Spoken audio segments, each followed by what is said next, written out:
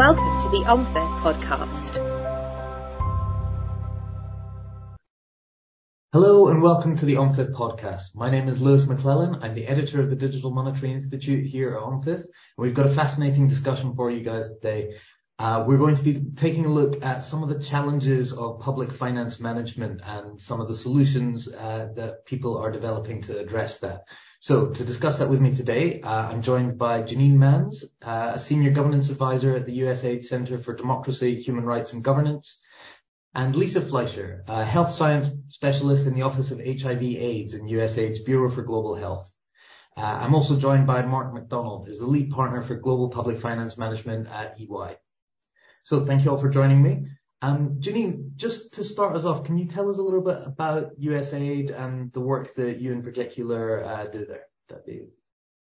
Yeah, I'm happy to. And maybe to set the stage a little bit, I can start by talking through a little bit about how USAID engages issues of public financial management. And we're interested in it for a number of reasons, or we approach it from a number of different angles.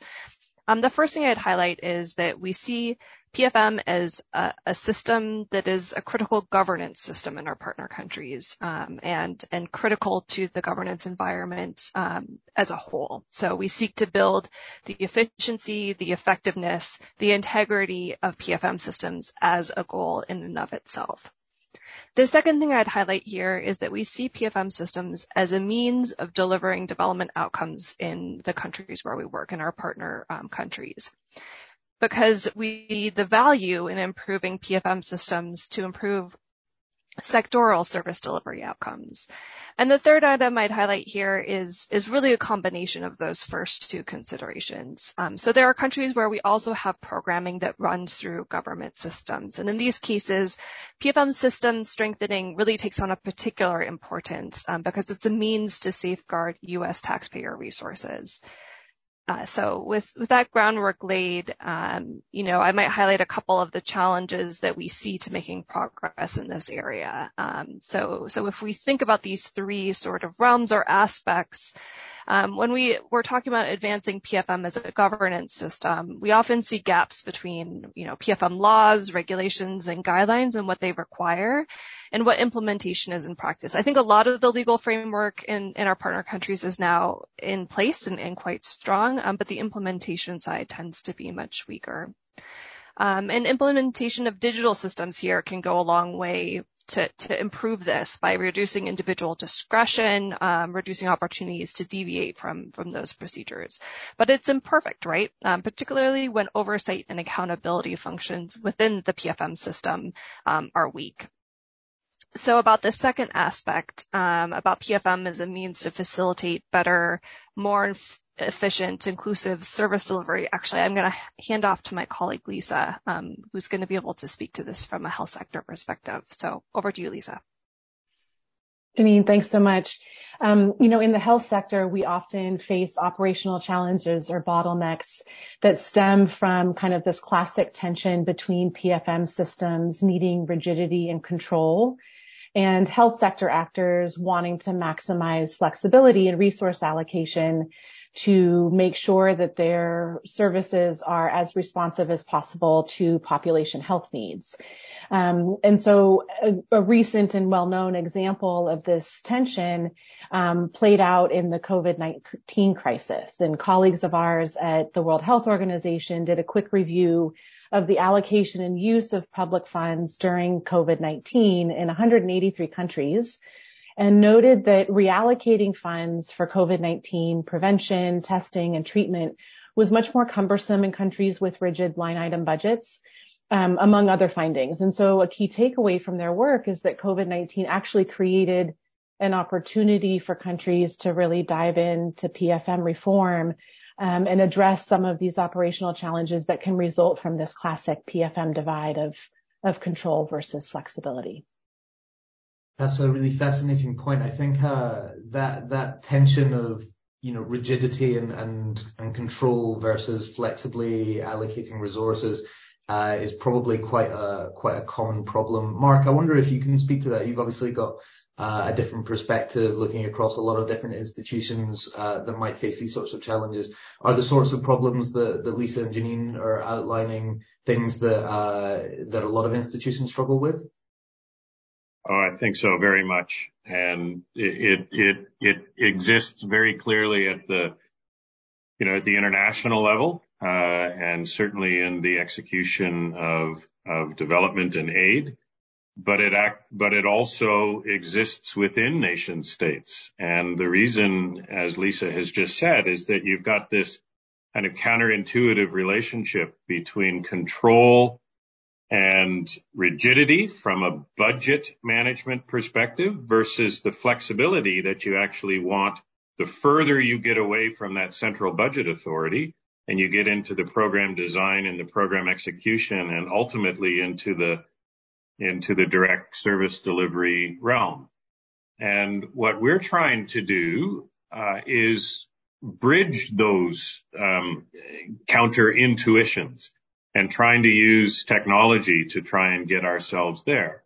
Because the control and the rigidity sometimes is reflected in the very design of the information management systems that underpin. And, what we're finding is because it's not just within a public sector context, but many, many private sector contexts as well, there has been this drive to innovation in the way that we actually manage and exchange information. And what we're seeing is that there are some new technologies that allow us to have kind of the best of both worlds. We can maintain control, transparency, oversight, but at the same time enable flexibility. And in so doing, we actually achieve a better, more efficient allocation of public resources and ultimately a more efficient and effective delivery of services and realization of the associated impact. Yeah, I think that speaks a little to what Janine was saying about, the quality, the integrity of PFM systems, not just as a means of making sure the money goes where it should, but to actually just improve the delivery outcomes themselves and the development, achieving development goals through that as well. Yeah, really interesting point. So I want to talk a little bit about, when we're talking about development outcomes, what frameworks you have in place to assess the impact of the funds that you're dispersing.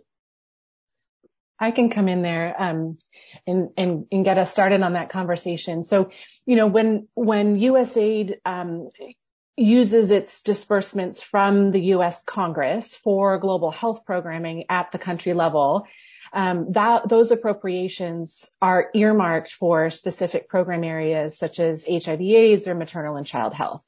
And it's very important because each program area has very specific indicators against which we measure impact and then report that impact or those findings back to Congress. And of course, custom indicators are added to those core indicators for each specific country program to make sure that we're comprehensively monitoring and evaluating the outcomes and impact of our work. And then we, of course, have complementary evaluations, which include impact evaluations, which try to make a robust estimate of how our programming is leading to results, really in terms of health outcomes, but keeping in mind, of course, the challenges with evaluating causality in the environments in which we work. And I might pick up on some of those really useful points that Lisa makes when she's describing the systems that USAID has where we link our resources to results. And also note that we're engaging with a lot of our partner countries to build their own systems and capacities in this area. And through this work, we've seen that there's often real challenges to assess the impact of government spending in our partner countries. And there's a lot of reasons for this. One has to do with connecting budgetary resources with results. So in a lot of countries, sectoral outcomes are the result of many different things, right? There are often multiple government agencies that are working on a single issue that contribute to that result. Households, community organizations, and development partners are all contributing to these results. Some countries have been able to partially alleviate this issue by by introducing approaches like program budgeting that allow for better alignment across ministries on specific programmatic results. But even program budgets are rarely able to capture all the resources that contribute to those outcomes across, the various sources of funding. Another issue I'd note is that to really understand the impact of spending, you also need to have timely, comprehensive, reliable data on service delivery. And this is a big challenge, right? It's expensive to collect data. And many countries really have a hard time collecting this sort of service delivery data on a regular basis. And what they do collect, they may not be willing to release if it's not reflecting positively on the government. So there are issues there as well.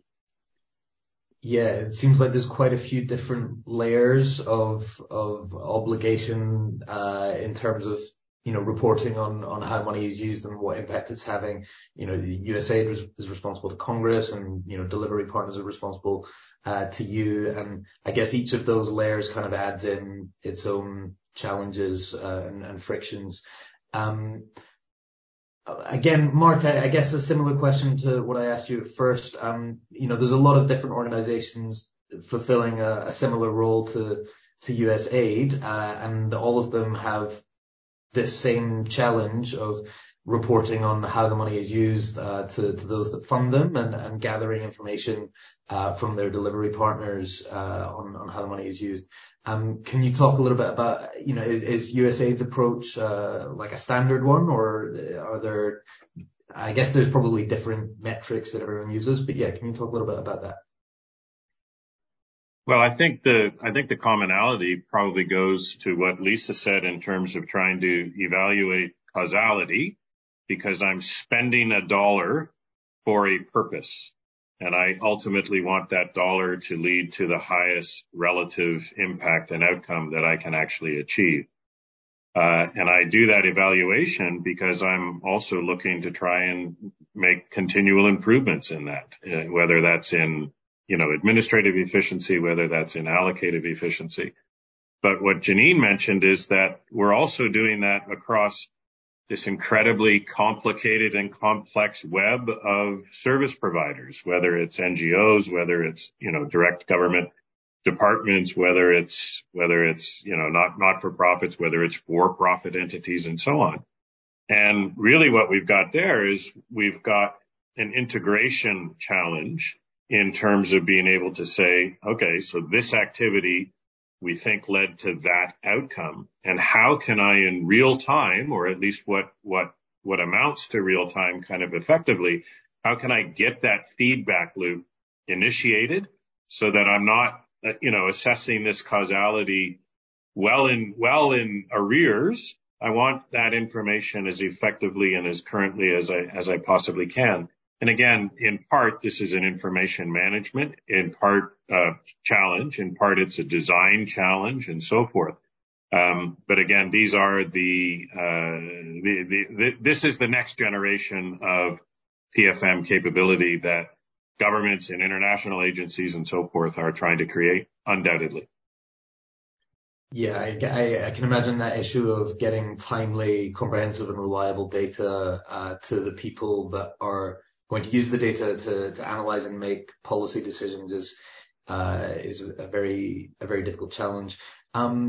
Lisa, maybe you can talk a little bit about your experiences in trying to improve that process in the health programs that you've implemented on the ground. Yeah, absolutely, Lewis. Thanks. I think that this question of building systems or strengthening systems so that policymakers can use the best possible data, information, and evidence to make informed decisions about resource allocation is really just critical. And it's something that in the health sector across our bureau, we're working to do through strengthening data and information systems in a way that is sustainable, but also that's equitable. And so, to facilitate more rapid and timely receipt of information for stakeholders, including government, but also more detailed information, we're working to advance the use of digital health technologies so that systems can be interoperable. and more efficient for users, but then also to work on elements of building workforce capacity to successfully manage those systems, and then ultimately to make these kinds of informed decisions so that priority setting can really be linked more effectively to budget execution, and so that we can see, really more credible budgets in the health sector at the country level.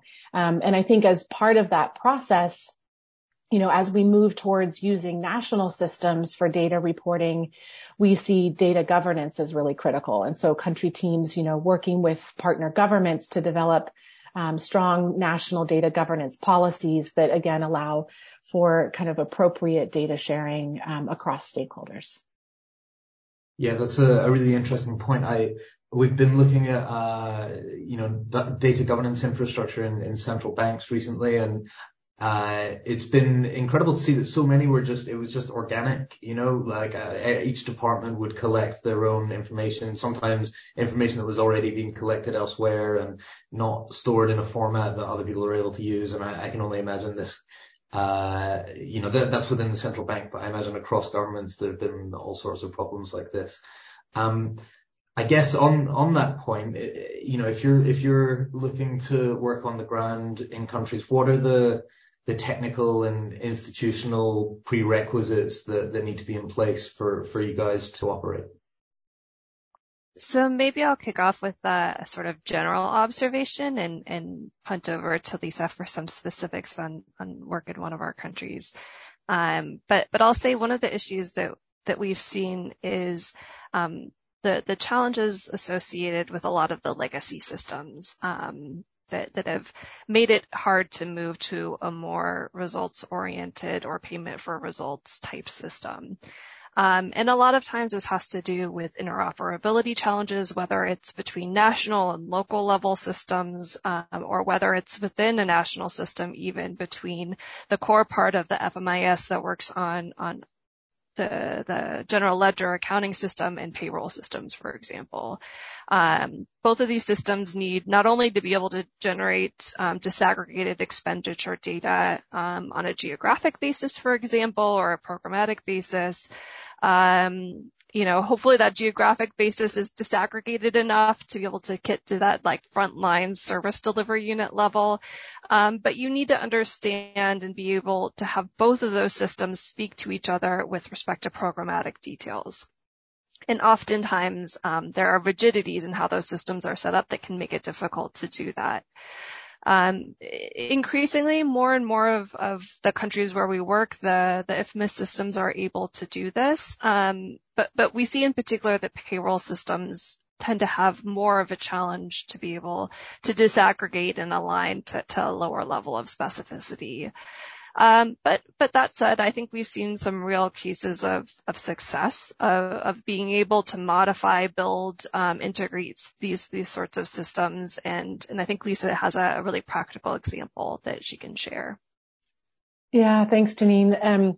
And just to kind of drill down into one country, I think the experience that Tanzania has had over the past several years really highlights how the government, with USAID support, was able to kind of modernize, as Janine said, these kind of historical legacy systems. And so over the past 7 or so years, Tanzania has just really made incredible strides in its public sector systems for budgeting and for accounting.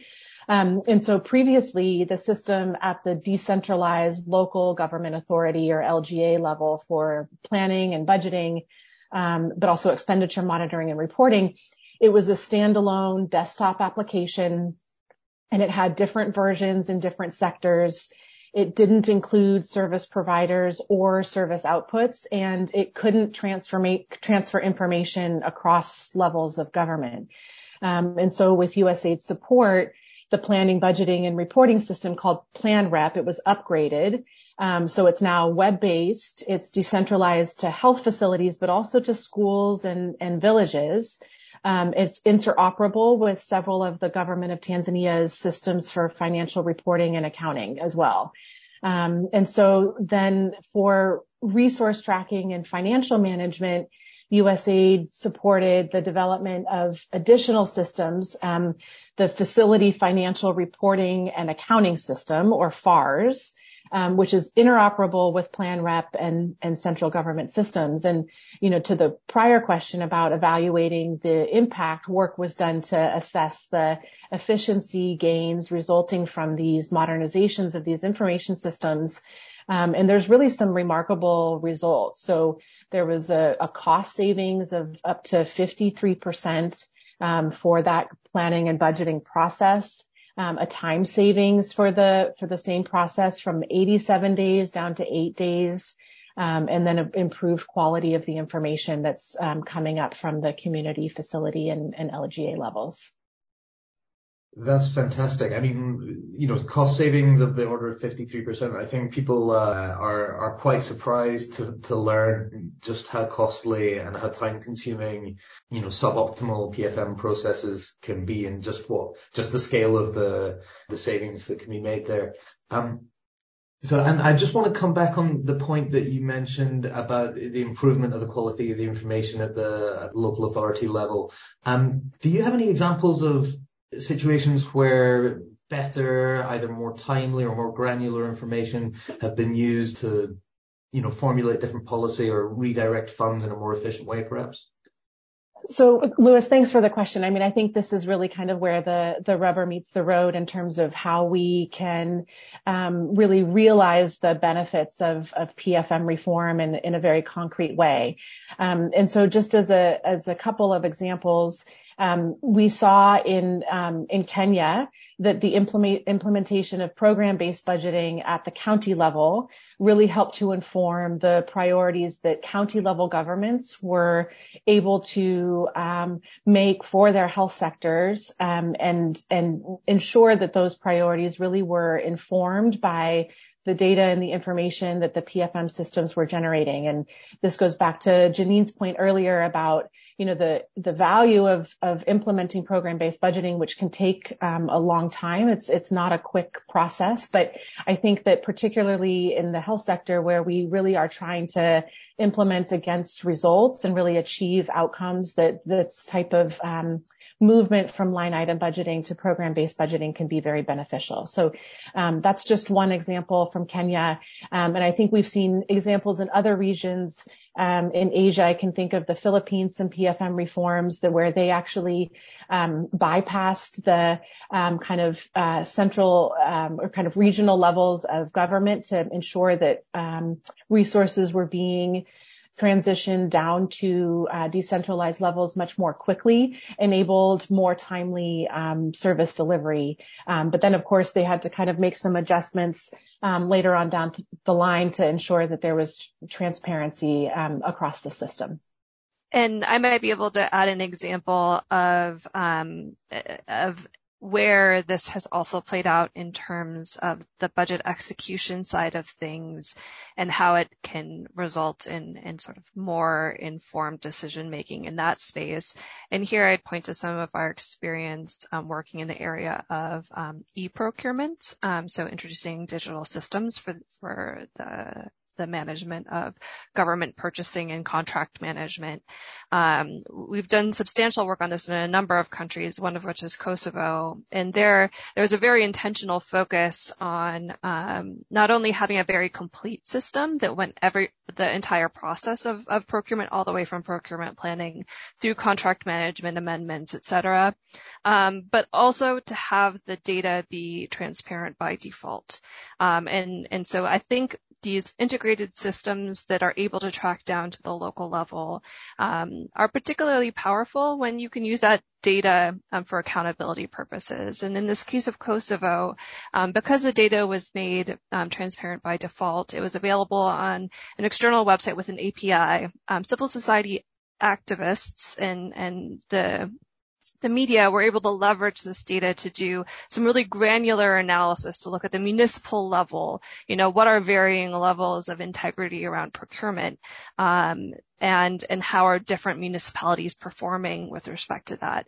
And that's important in and of itself, but it's also important for integrity and accountability purposes and to inform citizen decision making. So we actually saw that in jurisdictions where the public officials were performing better in terms of, procurement integrity, this was something that was actively reported on in the press. Those politicians were more likely to be elected to office that following round of elections. So there are real outcomes, there are real incentives that are created by having these integrated systems that have meaningful data that actors within a governance system can leverage for a lot of really positive purposes. Janine, I might just add on that because I think you've just hit on a really powerful point that it isn't just about administrative efficiency. It isn't just about the exchange of information. It is about potentially the positive impact that facilitating such innovation can have on democracy itself. And ultimately, everybody who's involved in one form or another of public management is trying to serve the interests of the people who are affected by delivery of public policy, by public administration, and so on. And that to me is just a really powerful example of where the world can move. Yeah, absolutely. I think, helping with that on a number of levels, the integrity and accountability, but also as Lisa was saying, the having accurate information available to policymakers and improving the way money is spent for the public good as well. I think, people don't necessarily consider, the information management end of public finances as something that can be as important for policy formulation as it is. But looking on the ground in places like Tanzania and I think you mentioned the Philippines as well, it's really great to see. Yeah, I wanted to just pick up on a point Janine made about legacy systems and interoperability there, and I'd be interested to get your perspective on that as well, Mark. I think from our work talking with policymakers in various branches of government around the world, this seems to be an extremely widespread problem. Can you talk a little bit about, your experience of the challenges of dealing with, non-interoperable legacy systems, or maybe some solutions, overlays that can kind of cut through some of the problems there? Well, it is a distinct challenge, isn't it? And it really represents itself in a couple of different ways. The first one is there's a choice about, in the replacement of legacy systems, do you actually, have to think about redesigning some other kind of centralized or coordinated or integrated system so that you are essentially in a very fundamental way moving off of legacy systems onto some newly designed but still quite centralized type system. And there are, lots of considerations to be made in that. One of the things that we have seen emerge in the relatively recent past is that there is a second option as well, and that is, well, wait a minute, do we actually have to kind of, rip and replace the legacy systems, or in fact, can we come in over the top and build an integrating layer through, for instance, the use of, Lisa mentioned a lot of different types of digital technology. This is obviously the future of the world. It's the current of the world. Can we build an integrating layer that allows us to in a digital way connect the legacy systems without actually having necessarily to replace all of those legacy systems? And I think that the answer right now is yes. And so by the use of things like smart contracts, by the use of things like, Janine mentioned APIs, so sort of web-based, cloud and web-based solutions that draw on legacy systems, but then create an integrated layer. Well, can that integrated layer actually help to accelerate our desire to get new information, better access to the underlying data, and to serve up a better understanding of what's actually going on? Why? So that we can get back to this point that we want not just to be able to control money, but actually we want it to lead to the outcomes that in fact have been designed and anticipated for it. Fantastic. Yeah, I think that's it's a really interesting point. I think the idea of having to, to replace legacy systems is a big hurdle for a lot of institutions. They've got established expertise there, and retraining, the change management, the procurement process for developing all that. These are very big barriers to institutional change. So something that can kind of cut through that without such a complex process is a very valuable contribution there.